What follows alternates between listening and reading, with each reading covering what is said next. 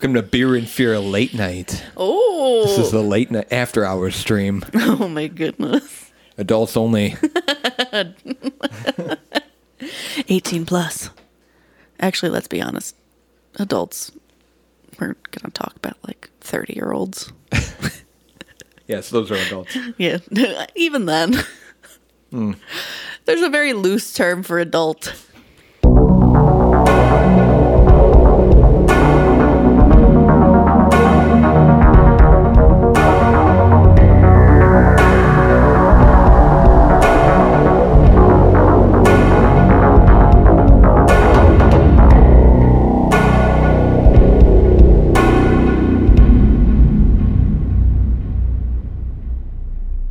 Welcome to the 43rd episode of Beer and Fear. My name is Paige. My name is Zach. And I don't know how this is all going to edit down, but yeah, we've never recorded an episode this late. It's Beer and Fear After Hours, Beer and Fear Late Night. Beer and Fear After Dark. New special, Beer and Fear After Dark. Oh, it's an Adult Swim, not the TV show. Beer and Fear Adult Swim. Yeah, not the but TV not network. the TV show. Yeah, Put on your floaties, because it's about to get real. 10 minutes to midnight, and we're going to drink some beer and talk about... I forgot. No, claustrophobia.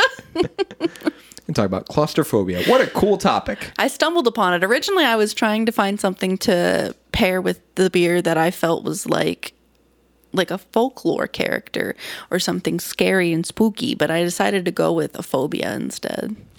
That's cool. And you're consistently picking things that are not on the list, which I also appreciate. Claustrophobia was on the list? It wasn't. I Oh, don't think wow. so. No. That's so surprising. Very cool. I'm excited. Excited for the beer, because this is, again, part of the group of beers that you've been hyping up for so often. So This one I'm not as excited about is the one that I'm going to do last. The last one I am very excited about. I'm pre-gaming with a Truly Fruit Punch, That won't upset your tummy. which is amazing, I have to try them. by the way. Hey, I bought the variety pack from a suggestion of one of my coworkers, and they're pretty damn good. But this is just how I, after a stressful day at work, I come home and I drink Truly. Like a basic white chick. Yeah. A little bit like a white bitch. Mm-hmm. How was your week? I started my new job. Yay, congratulations. Yeah, I started my new job. It was only day one. I'm off today and Thursday just because that is the schedule that my manager is on. So I follow that to shadow them. But I like it a lot. It's nice to be around animals again. This is going to sound weird, but I missed the smell. Yeah, I bet there's a distinct smell. It's a distinct dog smell, and I missed it. Well, that's good. It's just because you're so used to that level of, that atmosphere and being around, so many dogs. It's just kind of like, oh my God, I missed this. I missed everything about this. Sure. So what exactly, what are like some of the responsibilities? So I'm just taking care of the dogs and the cats. I'm, feeding them, giving them medication, doing paperwork for them. Well, not even really. They don't really do paperwork anymore. They do things online. The dogs don't do paperwork? No, the dogs don't do paperwork anymore. Okay. Can you That's imagine good. that? You get a little stamp pad, they put it on their paw, just sign these documents. Get it done, Clarice. The dogs found a way to make everything electronic now, so it's much Actually, more everything is electronic. They have an convenient. iPad where they file everything, and it's so much nicer than where I Nice. was working before. Yeah, just abolish paper altogether. Who needs it? Honestly, paper's useless. Good. I'm excited to hear more and more about your job. I'll talk your ear off. The week by week, play by play, whatever you want to call it. Finishing packing. I am definitely putting that off. I got a lot packed. I don't own that much. I'm going through and throwing things away, like I said last week, but there's still more I could probably get rid of. Sure. As the time grows closer, the less I'm ready. End up collecting a lot of junk, as you can probably tell from my place, too. I It's a used to struggle. be a pack rat when I was a kid. That's what my grandparents called it. I'd say a mini hoarder. I would like to hold on to things and bring things with me places. So like I'd have like these like little doll toys or whatever, and I'd bring them around. Okay. Like I'd go to the park with my grandpa. We'd ride our bikes there, me and my sisters, and I'd have this bag of like little doll parts that I would just take with me, like a little grocery bag, because I wanted it with me. Interesting. I'm pretty sure that's related to something weird on some level. It's probably some repressed mental illness of some kind that I don't know about yet. Huh. Knowing me. Never knew that about you. But now I don't hold on to anything. Very rarely I keep things. It has to have very sentimental value. Yeah. Yeah, my mom is definitely like that. She keeps a lot of stuff. She has a lot of all my school papers, a lot of my old stuff from when I was a kid growing up. I actually went over there recently, and she was showing me some old clothing of when I was a baby, like a newborn. So she had my outfits when I was a newborn, and she had the hat that I wore after I was born, like immediately after I was born, the hat that I was wearing to keep my little head warm. And it was about the size of my palm. Aww, and it was so little crazy baby. looking at this hat that was about the size of my hand. Yeah, she kept everything. I took some stuff with me. I have a box in my closet that's like got all of my old, really childhood baby stuff, memorabilia, just to keep around. My mom put together a box of all of the things she held on to that we gave her and things that she made for us. So, like, I have a partially filled out baby book. Shouldn't get to everything. And I've got, like, my original birth certificate. I've got, like, my first footprints. Yep. I've got, like, art I did when I was in kindergarten. Oh, yeah, she's got all that stuff, too. And honestly, I didn't want it. I was like, this is just more shit for me to hold on to. But she's like, no, it's good memories. You guys need to have them. I know, yeah. I'm like, you're just trying to get rid of stuff because you live in an RV. And you don't want to be bogged down by things. Yeah, she was trying to give me some of that stuff, and it's like, don't. So now it's just in a box in my closet. Yeah. I took one box of, like, all of my old, like, school assignments. All that crap in a box. It's in my closet. And I'm thinking someday, decades down the road, can open it and look through it and be like, wow. Reminisce. Yeah. Bringing me back. Because you'll most likely forget about those times. Right. How was your week? It's good. What did I do? Great question. Did you write it down? We recorded that week. Oh, all I did was work, according to my phone. Not surprised. But I wrote some things down. Thank God. Did you hear about this? There's some kind of skin treatment or skin therapy thing where you can take a frozen cucumber and rub it on your face. My coworkers mentioned this, and I was just like, "What in the fuck?" You cut a cucumber in half, and then you freeze it, and then once it's frozen, you take it out of the freezer, let it thaw for like a minute, and then you take the cut part, like the open part of the cucumber, and you rub it on your face. Why? What does it do? I don't really know. It's supposed to be relaxing, and it's supposed to help somehow with your skin. It makes me think of like the stereotypical Cucumbers on the eyes. Cucumbers on the eyes thing. So, I mean, I'm sure there's some property in cucumber that helps with skin. Antioxidant of some kind. But the freezing part, and it probably feels like nice and cold, Yeah. You do that for like 10 minutes, just rubbing this cucumber on your face. It sounds like a prank someone would pull on someone, Yeah. But they were mentioning that, and I think someone tried it, and Now I'm going to have to give it a shot. they said, well, yeah, give it a shot. If you got a cucumber at home, or next time you're out to the store, buy a cucumber, freeze it, or cut it in half, then freeze it, and then try it. And Rub then it all over your face. And then let us know how that worked out for you. I was driving home, and I was at a stoplight getting ready to turn left, and I can hear people talking to each other, and I make my left turn, and it's people who are going to make their left on the opposite side of the intersection. So I pass them, and it's these two cars. They're pulled up right next to each other. They got their windows down. They're talking to each other, and I swear to God, I see one of them grab a head. They have a head that they're holding by the hair. I'm not fucking kidding. It was so fucking weird. But I'm 98% sure this was a mannequin head, which is still really weird to be passing from window to window at an intersection.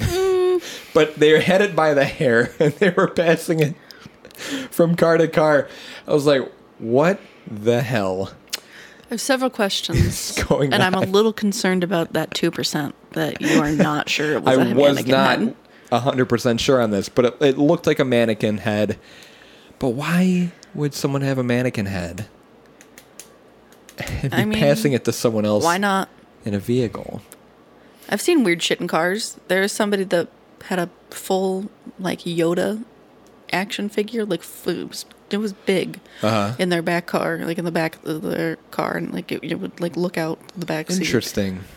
I know some people do that, like, in more urban areas where they have, like, carpool lanes on highways. They'll put like a dummy in their passenger seat.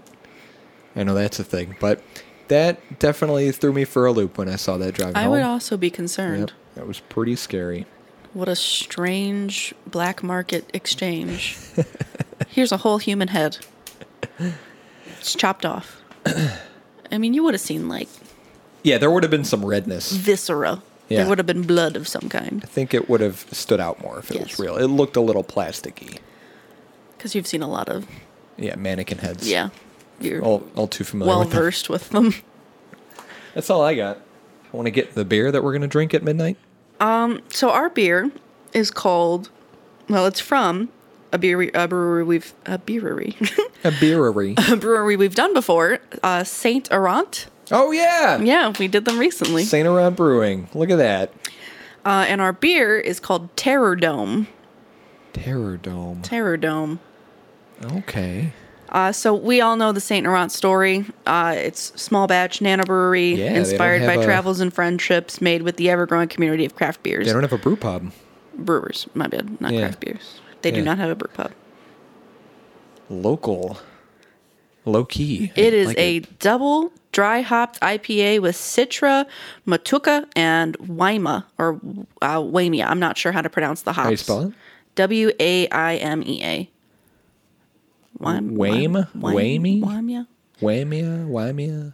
It has a 93 on Beer Advocate. Whoa! It is It's outstanding. Got a score. It Excellent. does have a score.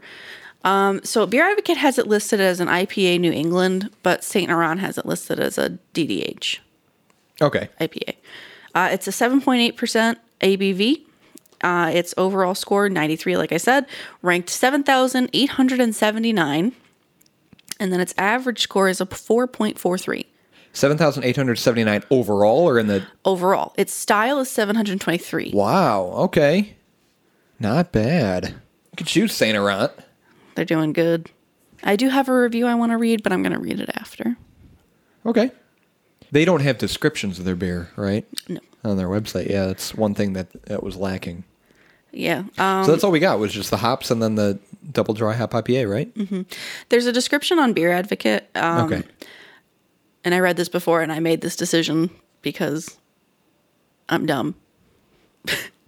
It's got strawberry flavoring in it. Uh-oh. I think you'll be okay. I'll be fine. Strawberry flavoring. Yeah, fresh zested limes, blueberry, blooming strawberry patches, passion fruit smoothies. Interesting. Mm-hmm. Okay. That's quite a spin on a DDH IPA that would we have to haven't agree. experienced before. I'm excited. I'll grab the beer. Whoa. It's intense, right? It's a dog and a cat in a giant spaceship drill type thing. It's clearly the end of the world. Mm-hmm. This is a new location, brewed and canned at Temperance Beer Company, 2000 Dempster Street in Chicago. Artwork by same guy, Hugo Trejo. Store cold, drink fresh. 7.8, 1 pint. Oh, Ooh, she fizzy. I don't want to taste it. I didn't taste it. And I don't you want to got- taste it. I got beer on my fingers. I'm going to wipe it off on my cardigan. There's like too much for this can to handle. That's like, what? It overflowed.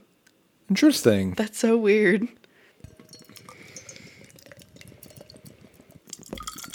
Watch out. She's foamy. Oh, wow. Jesus. I just wanted a good pour sound. That is a lot of foam. It smells so good in the glass. There's like definite fruit behind it. Yeah, this beer's not playing around. Not at all. Very pretty color though. What was the other? Was it that was? I don't think that was a double dry. Was it a New England? No.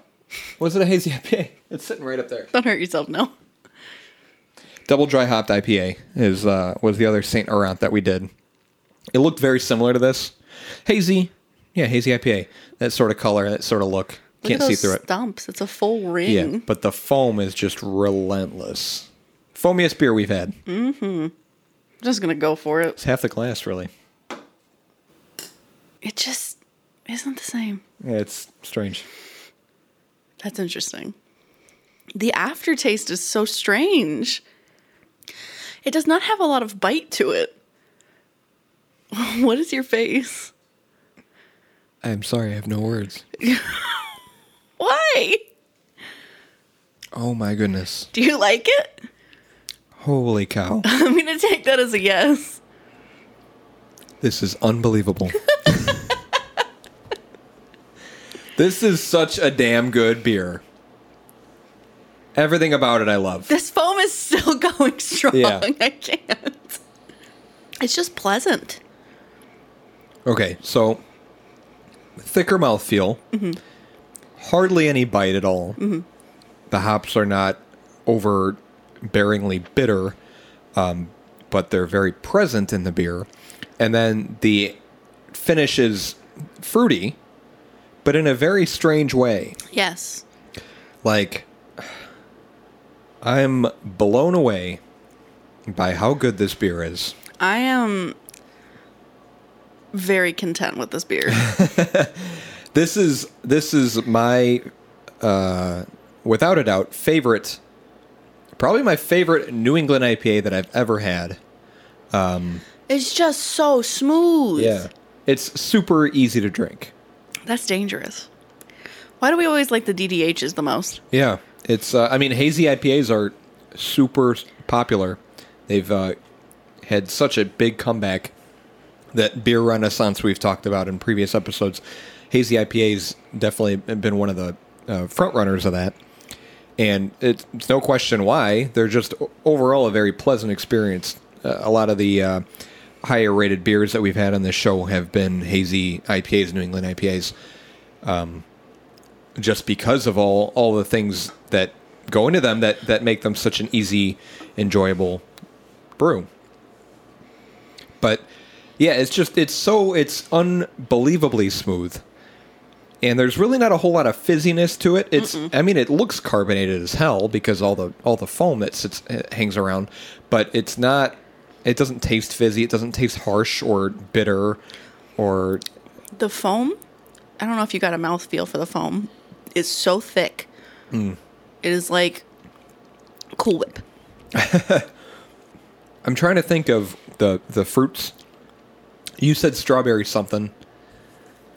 Strawberry patches. Yeah. And fresh, I think I said lime.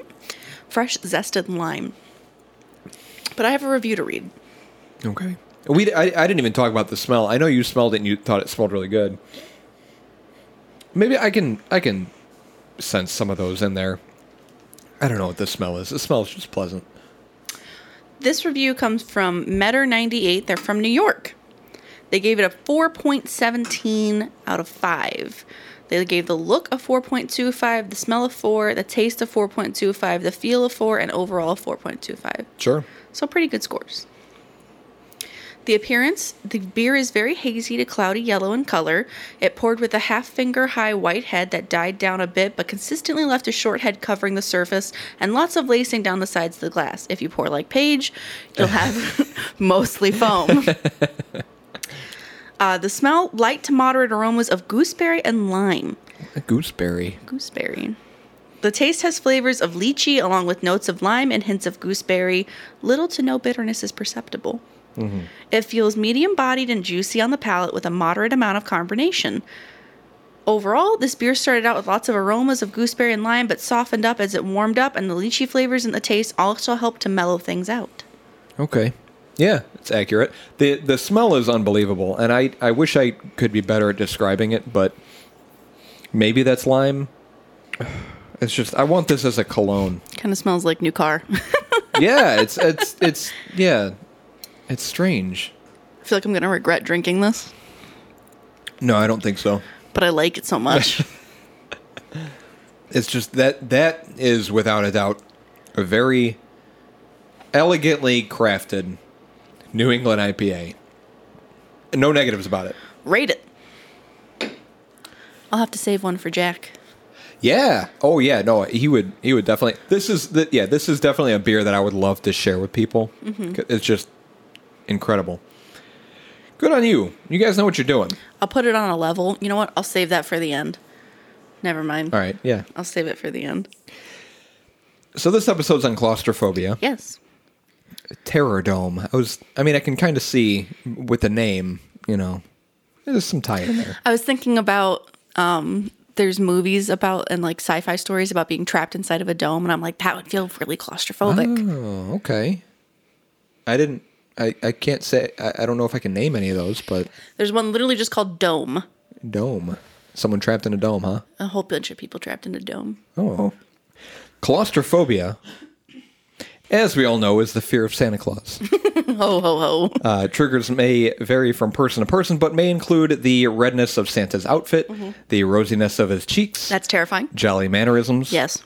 Repeated checking of lists. Gift giving. And gift give. I didn't include that on there, but yeah, I can see that. And the ability to defy gravity via use of a sleigh. Okay, that's just very on the nose. Mm-hmm. His jolly red nose. Symptoms could include an adverse reaction to wrapped packages, hearing sounds that aren't present, especially a faint, seemingly distant ho ho ho. Or the slaying sounds of jingle bells. And you get the bells. And the ringing of the ears upon hearing a Burl Ives song. A what? Burl Ives. Have a holly jolly Christmas. Wow, that was great. Well, it keeps going. Yeah. It doesn't stop. That's Burl Ives. Good to know. Yeah, it's just... Oof. I've never had a name for that. That's his name.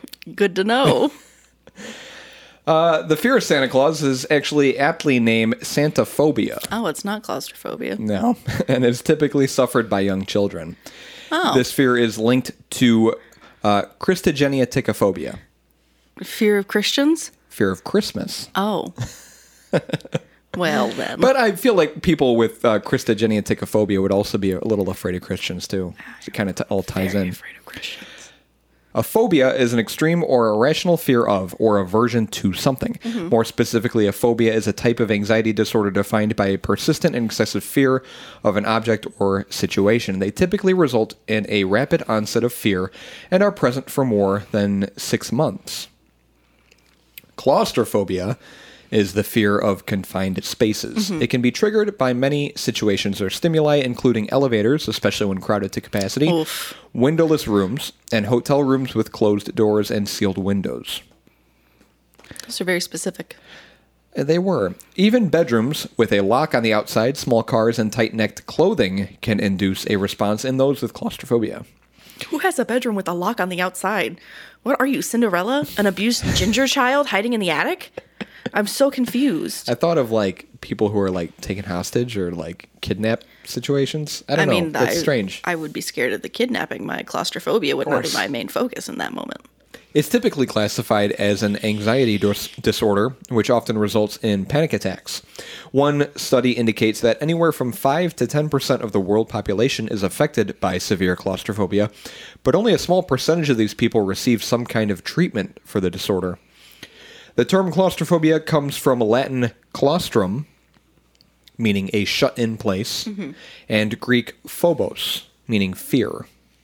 Claustrophobia is classified as a mental and behavioral disorder, specifically an anxiety disorder. Symptoms generally develop during childhood or adolescence, and it's typically thought to have one key symptom, fear of suffocation. Being enclosed or thinking about being enclosed in a confined space can trigger fears of not being able to breathe properly and running out of oxygen. It's not always the small space that triggers these emotions, but it's more the fear of the possibilities of what could happen while confined to that area. When anxiety starts to reach a certain level, the person may start to experience sweating and or chills, accelerated heart rate and rise in blood pressure, dizziness, fainting spells, lightheadedness, and frozen in fear, dry mouth, hyperventilation, hot flashes, shaking or trembling, and a sense of butterflies in the stomach, nausea, headache, numbness, a choking sensation, tightness in the chest pain and difficulty breathing, an urge to use the bathroom, confusion or disorientation, and fear of harm or illness. An urge to use the bathroom? When you gotta go, you gotta go. This is my panic response. Yep. I gotta pee. Gotta poop. It's like when octopus, like, The shooting. ink. Yeah. It's like, this is my panic response. It's just like that. I should pee. The fear of enclosed spaces is an irrational fear. Most claustrophobic people who find themselves in a room without windows consciously know that they aren't in danger, yet these same people will be afraid, possibly terrified, to the point of incapacitation. Aren't all phobias irrational? I feel like that'd be a safe assumption to make about most of them. But these people don't know why they're afraid. The neurological cause is due to the amygdala. Bless you. Thank you. The amygdala is needed for the conditioning of fear or the creation of a fight or flight response. You just flight or flight. Just run leave. away. Dr. Dominic T. Chang believes that a phobia's roots are in this fight or flight response. The amygdala's nuclei send out impulses to other nuclei which influence respiratory rate, physical arousal, the release of adrenaline, blood pressure, heart rate, behavioral fear response, and defensive responses, which may include freezing up. These reactions constitute an automatic failure in a panic attack. How much is this beer? 7.8. You also had a Truly. Half of it, truly. I still got more. A study was done which found the right amygdala was smaller in patients who suffered from panic disorders. This causes interference, which in turn causes abnormal reactions to adverse stimuli. In claustrophobic people, this translates as panicking or overreacting to a situation in which the person finds themselves physically confined. So, people who already suffer from panic disorders, they have a smaller amygdala. That's what the study is saying. And that in turn causes like the snowball effect, which causes them to panic or overreact because of their amygdala. How dare you talk about my small amygdala? Yeah, I got a big old amygdala up here. Watch out.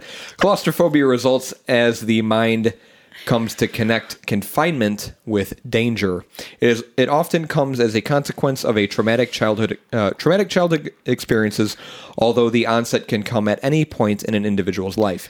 In most cases, claustrophobia seems to be the result of past experiences. Such an experience can occur only once to multiple times, sometimes making a permanent impression on the mind. A few examples of common experiences that could result in the onset of claustrophobia in children or adults are as follows. A child, or less commonly an adult, is shut into a pitch black room and cannot find the door or the light switch. That happened to me once. I was, I don't remember how old I was. I was real little, maybe 5 or 6. And I was over at my grandparents' house, was in the bathroom, doing bathroom things. And I had the door closed and it was locked. I locked the door. How old were you? Maybe 5 or 6. Oh, okay, you were a baby. After I was done, I, for whatever reason, turned off the lights. Okay, were you going to play Bloody Mary? I wasn't. I don't know what I was planning, but it was pitch black at this point, and I could not, for the life of me, get out of the bathroom. I couldn't find the light switch. I couldn't unlock the door. I was stuck in this bathroom calling for help. Your dumbass 5 or 6-year-old self turned the goddamn lights off. Because I turned the lights off in this bathroom. The fire department was called out and had to break down the door. You fucking kidding me right now? No, to let me out of this bathroom. This is a story you have never told me. No, I've never told you this. I can't with you right now. This happened to me once. You are not allowed to go anywhere alone now. I was real little, yeah. I also remember when I was in I don't know if it was preschool, kinder care, or whatever. We had a bunch of us were in the bathroom doing hood rat shit. And someone, I was in one of the stalls of the toilet, and someone shut the lights off. And I couldn't see where I was walking, and I took a step, and I stepped right in the toilet. How'd you step so high? No, they were short toilets because we were little. Yeah, but like that would imply that you had like. Yeah, I was like trying to find my way. Were you a tall child? So, I'm I'm average height now. Yeah, but like, you know how sometimes there's like, you're the tall kid in school and then all of Sure. a sudden everyone dwarfs you? I don't think so. I just think, I don't know, I took a step and my foot landed in a bunch of water, and I was very sad. I'm just imagining you like high stepping in the dark, just like, Because they shut the lights off. But yeah, that fire department store, I'll never forget that. I'm such an idiot. can't believe that. So, Well, you were a child. I wouldn't call yourself an idiot. I'd call you a child. a few more examples. A child gets shut into a box, is locked in a closet, falls into a deep pool and cannot swim, Well, that's terrifying. gets separated from their parents in a large crowd and gets lost, Okay. sticks their head in between the bars of a fence and cannot get out, crawls into a hole and gets stuck or cannot find their way back, Stuck in a well? is left in their parents' vehicle, Oh. or is in a crowded area with no windows, such as a classroom or basement, and has run-ins with other people, or is put there as a means of punishment. Well, there are some people that are truly fucked up Yep. in this world. A lot of questions. But not the guys from St. Laurent, because they make a great fucking beer. Let me tell you. You good? You can't get over this beer. It's good. MRI machines can trigger claustrophobia. Oh, God, yeah. An MRI scan entails lying still for some time in a narrow tube. In a study involving claustrophobia and MRI, it was reported that 13% of patients experienced a panic attack during the procedure. I've never had an MRI. Have you? Yes. Oh. When I was a kid, I was in second grade, so I was however old you are in second grade. 7? Probably. I don't remember. 7 or 8? But I had appendicitis, so they had to do an MRI on me. So they were like, okay, lay still. Ooh. And it was terrifying. I don't even have claustrophobia, and it was terrifying. Yeah, that's interesting. I've never had an MRI, but I think I'd be okay. I don't know, but the procedure has been linked not only to the triggering of pre-existing claustrophobia, but also to the onset of the condition in some people. S.J. Rockman tells of an extreme example, citing the experience of 21 minors. And I mean minors, not minors. Miners is in Like- people who mine. Like grown men who work in a mine, yeah. These miners were trapped underground for 14 days, during which 6 of the miners died of suffocation. Where did this take place? I don't know. Oh. After their rescue, 10 of the miners were studied for 10 years. All but 1 were greatly affected by the experience, and 6 developed phobias to confining or limiting situations. That one guy is hard as nails. The only miner who did not develop any noticeable symptoms was the one who acted as leader. Isn't that interesting? Huh. Yeah. He was the right man to be leader, I guess. The human brain is very interesting. I drank that beer a little too quickly. I don't regret it. It's delicious. There is research that suggests that claustrophobia isn't entirely a classically conditioned or learned phobia. It is not necessarily an inborn fear, but it is very likely what is called a prepared phobia. As Aaron Gersley says in Phobias, Causes and Treatments, humans are genetically predisposed to become afraid of things that are dangerous to them. Sure. Claustrophobia may fall under this category because of its wide distribution, early onset, and seemingly easy acquisition, and its non-cognitive features. The acquisition of claustrophobia may be part of a vestigial evolutionary survival mechanism, a dormant fear of entrapment, and or suffocation that was once important for the survival of humanity and could be easily awakened at any time. Makes sense to me. You say vestigial, I think vestigial tail. Yeah.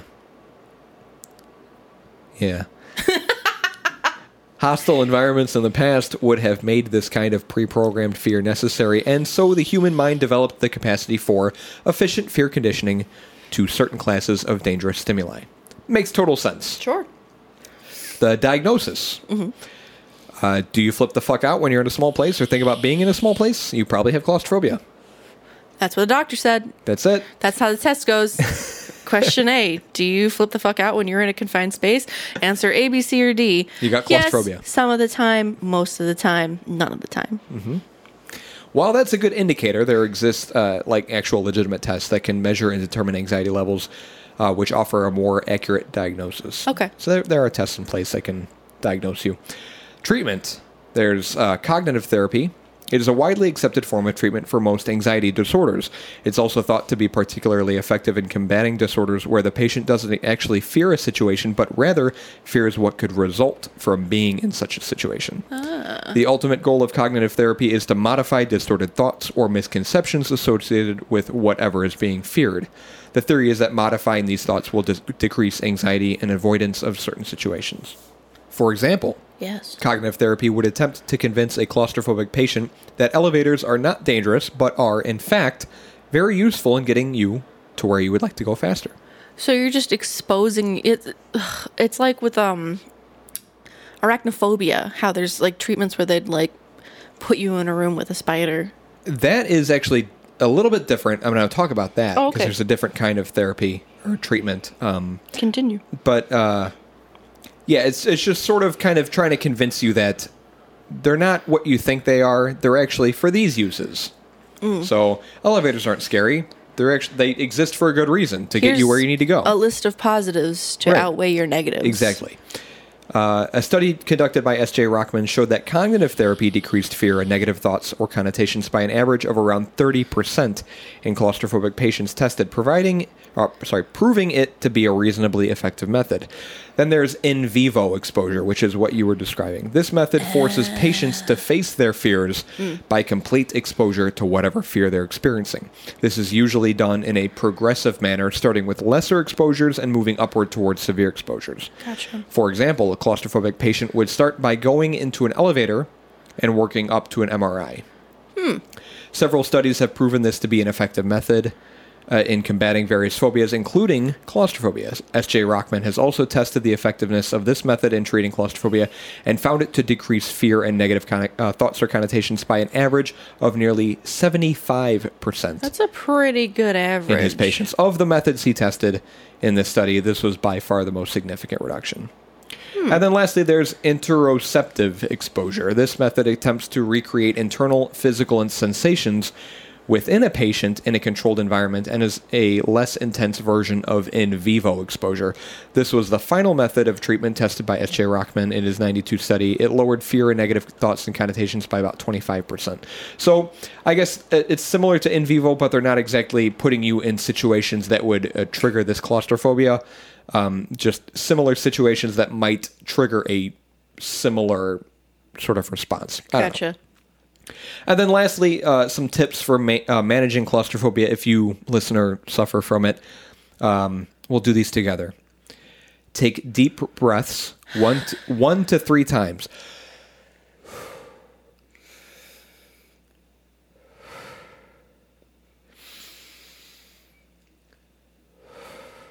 Then, focus on safe things like the time on your watch. Oh, I was thinking about bounce houses. Bounce houses are safe for you? Yeah. A lot of people get injured in those. Well, I mean, just stupid people. I don't know. It's an inflated building. It's midnight 43, according to my watch. My watch says the same thing. Okay. Remind yourself repeatedly that your fears and anxieties will pass. Time is not safe. Time is a man-made thing. My fears and anxieties will pass. My fears and anxieties will pass. If I had to repeat that to myself, I would have another panic attack. My fears and anxiety will pass. It's irrational to challenge what triggers your attack by repeating the fear. And imagine and focus on a place or moment that calms you down. Just imagining someone going, claustrophobia, claustrophobia, claustrophobia.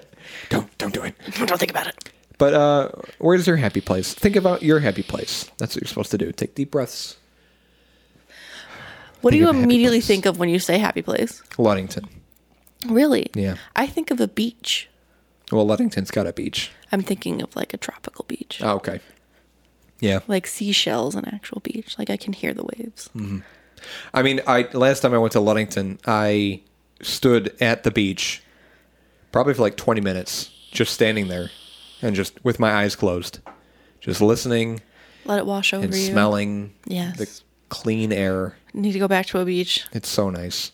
So yeah, that's my happy place is I Ludington. miss the ocean. That's all I got. That's it? Yep. Damn.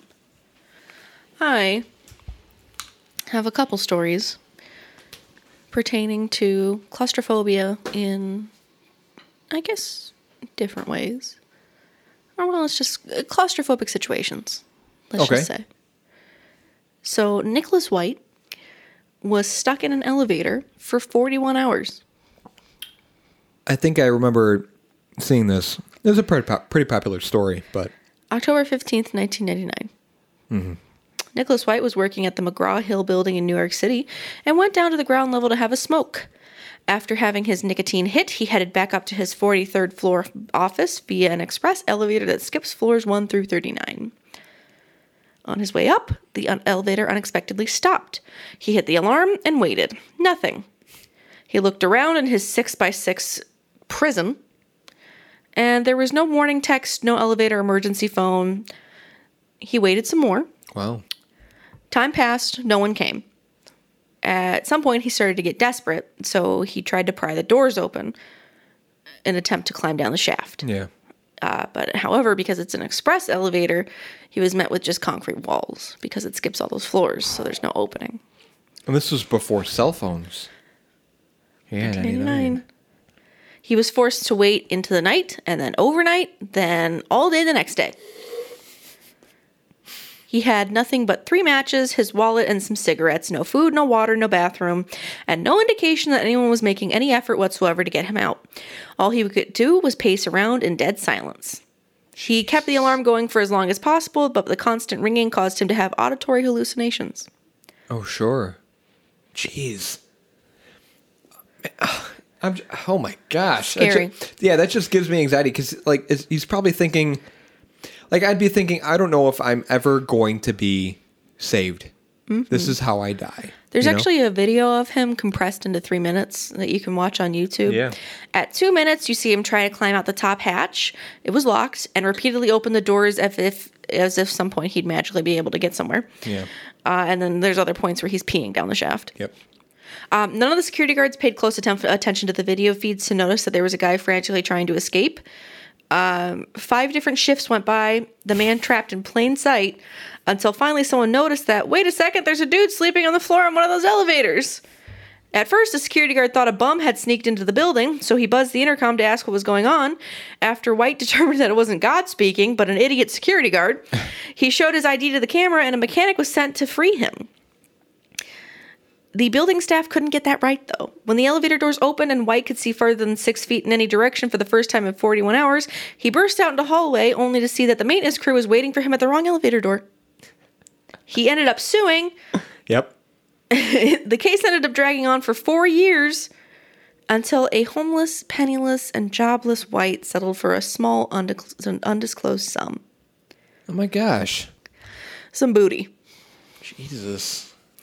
A French grandmother got stuck in the bathroom for 3 weeks.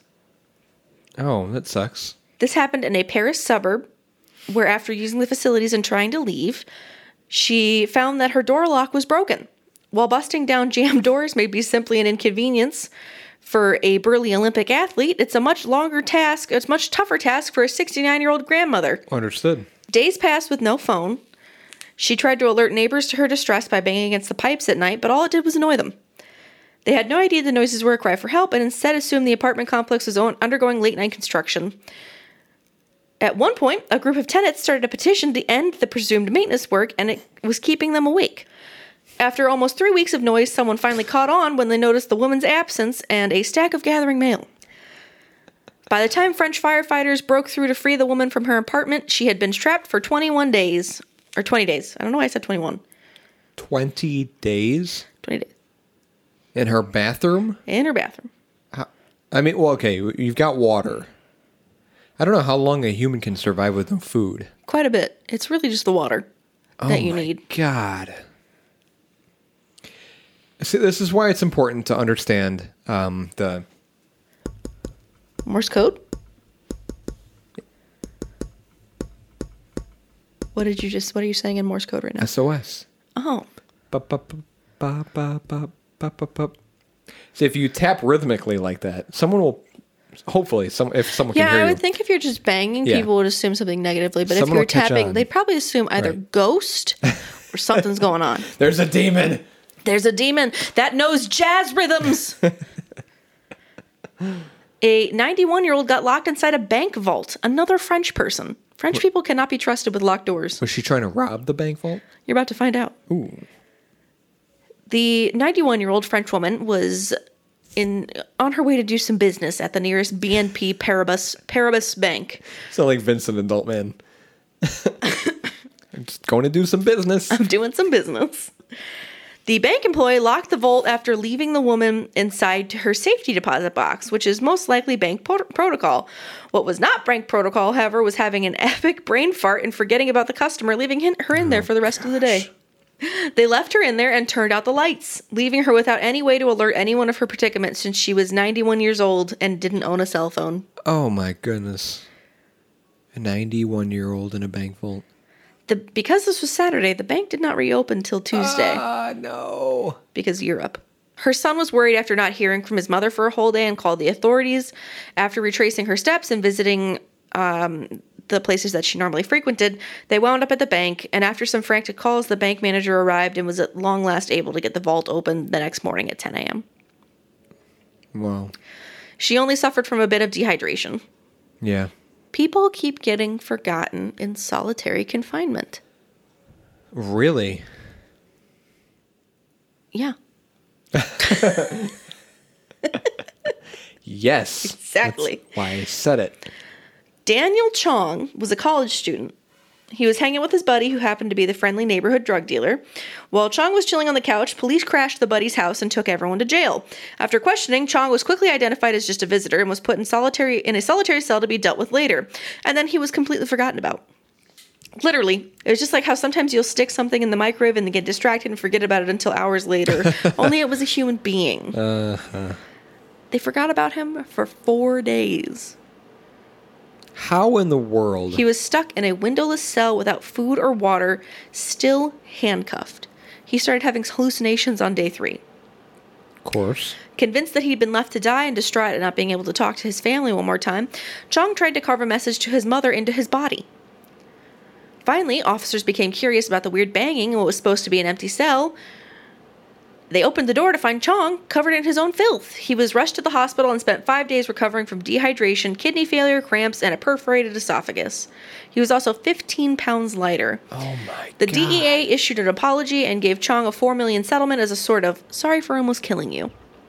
That's giving me anxiety. Yeah. Oh my gosh. Steven Slevin, in 2005, was pulled over in rural New Mexico for a suspected DUI. Normally, this means an overnight stay while you sober up, but Slevin showed signs of mental illness, and the police feared he was a suicide risk, so they stuck him in solitary confinement. And then once again, they kind of just left him there. Days passed, and then weeks. Weeks turned into months. Slevin wasn't allowed to shave and was only rarely allowed to shower. His clothes were rotting off his body, and the prison staff refused to give him more. Every day, prison staff walked by his cell and gave him food, but ignored his increasingly desperate attempts to get help. After his tooth started to rot, they refused him a trip to the dentist, so Slevin had to pull it out himself. What the fuck? He was in there for nearly 2 years. At that point, they just dropped the charges and set him free, though. The county had no explanation for why Slevin was left there.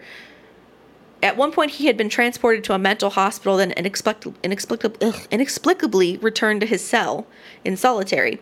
And when he sued, he won $22 million, but settled for a lesser amount on appeal. Just wait.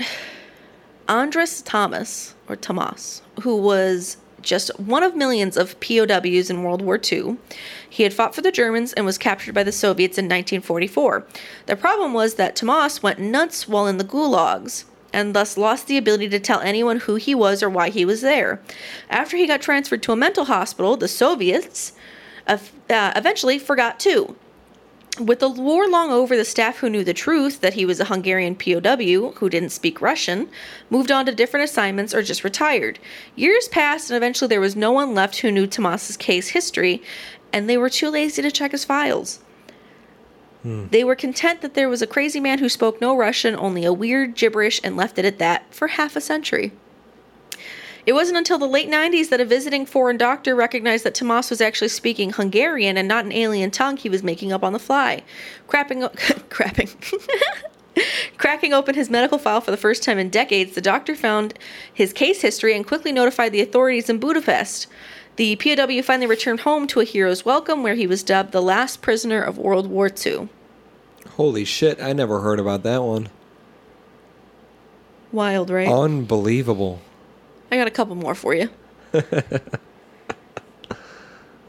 Agawam, Massachusetts. On August 7th, 1999, I drank that beer a little too fast. At the Riverside Amusement Park, it is now called Six Flags New England, at around 9:30 p.m., a raft on the park's Blizzard River ride suddenly capsized.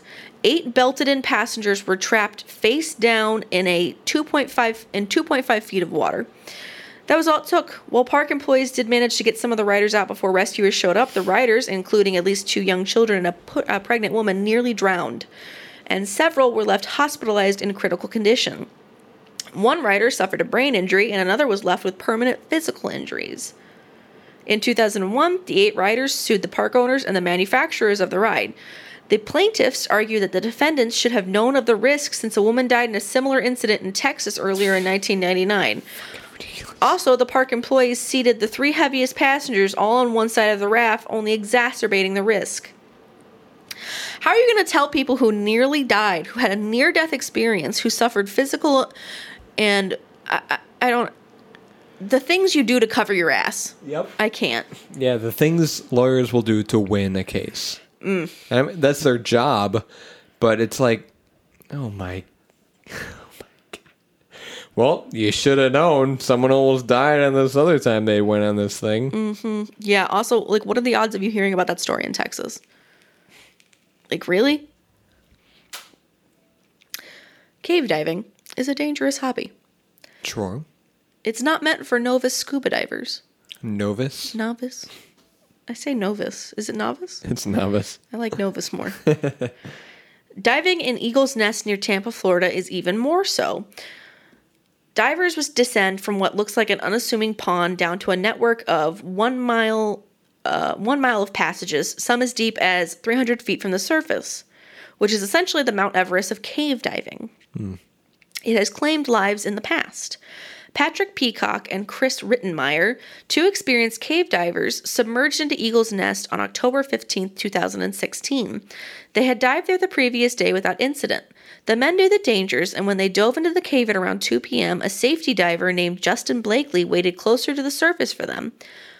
Peacock and Rittenmeyer were due to meet back up with Blakely at 3 p.m. The 2 did not show. Blakely checked back at the meeting location every 30 minutes until 6 p.m. when he called for help. Rescue divers were unable to find Peacock and Rittenmeyer that evening. A team of divers finally found the 2 men's bodies near each other the next day, 260 feet down in an exceptionally dangerous part of the cave. Rittenmeyer and Peacock are the 9th and 10th people to die in Eagle's Nest since 1981. Wow.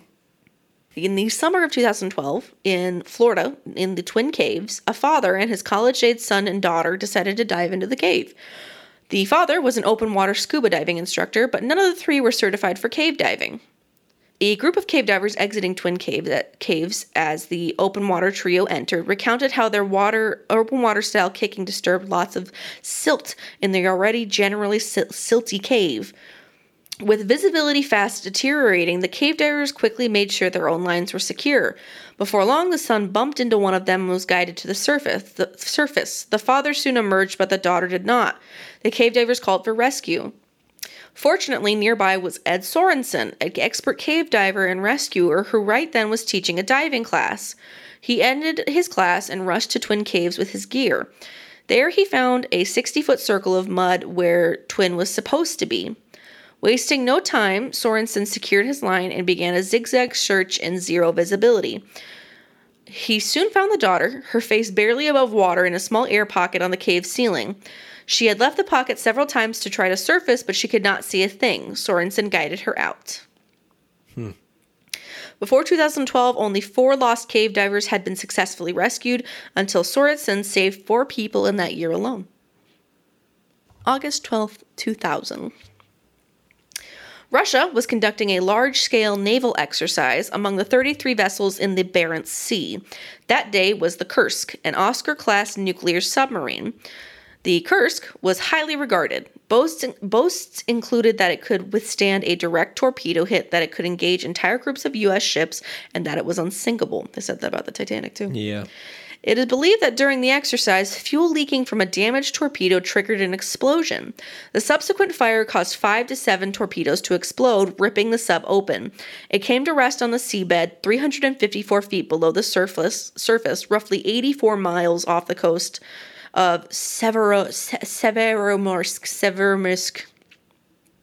Yeah, I've heard of it. Thanks. Bad weather hampered Russian rescue attempts for days while they initially refused to admit that any disaster had occurred. Russia was also wary of accepting foreign help, given the advanced nature of the Kursk, but eventually relented. On August, I don't know why, every time I read August, I want to say October. It starts with a different letter. I know. I don't know what the association is. They finally admitted that the crew was dead. Not all of the 118 men aboard the Kursk died immediately, however. Norwegian divers found that 23 men had survived for some amount of time in the Kursk's aft compartment. There are reports of tapping sounds coming from the wreck on August 13th. The tapping was said to stop on August 14th. A letter found on Lieutenant Captain Dmitry Koloniskov provided details of the trapped man's final days, painting a picture of dropping temperatures, dimming lights, leaking water, and fouling air. Some men were badly burned, and others had been injured by flying debris. Dmitry wrote, "None of us can get to the surface." Sad. The kinds of emotions you must go through when you're in a situation like that. It's got to be traumatic. If you make it out alive, like that shit affects you like the rest of your life. Truly terrifying. It's chilling. It's like you have nightmares about that stuff, you know? Gosh. 100p. Hundo P. What did you think of the beer? Thought it was phenomenal. Yeah? That's so lovely to hear. Yeah, no, that 93 rating it got is well deserved, very accurate, and I loved it. It was just well balanced. I got no complaints about it. I didn't have anything bad to say about it. I would drink all 4 of these, you know? I would get another if I got this at a bar. Delicious. And I give props to Saint Laurent, who are an likely underappreciated small microbrewery in the Chicago area. Doesn't yet have a tap room, but they know what they're doing.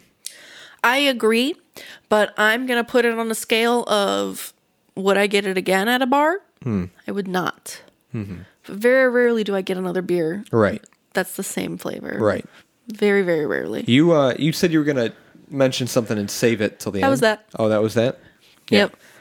Yeah, no, that makes sense. You've definitely, I mean, when I'm out, like, you know, we went to Crafted before. I think the last time we went to Crafted, we each got like 2 or 3 beers. Mm-hmm. And we like, you know, I'm with you. I like to try different things. But this is phenomenal. It's great. I highly recommend it. It is very well done. Saint Laurent Terradome. You will not be disappointed. It's a great beer to share with people. I don't know, you know, just if you find a beer that you like, pass it on. Pass it along. Show people what it's all about. If you missed it, we released our main episode and a bonus episode last week. Our bonus episode was on LGBT to wrap up Pride Month for June. We had a beer by a local brewery for me from Elburn. It was phenomenal. And definitely check that out because we included a couple links that you can go check out. All the proceeds of that beer goes to an organization that supports LGBTQIA plus communities.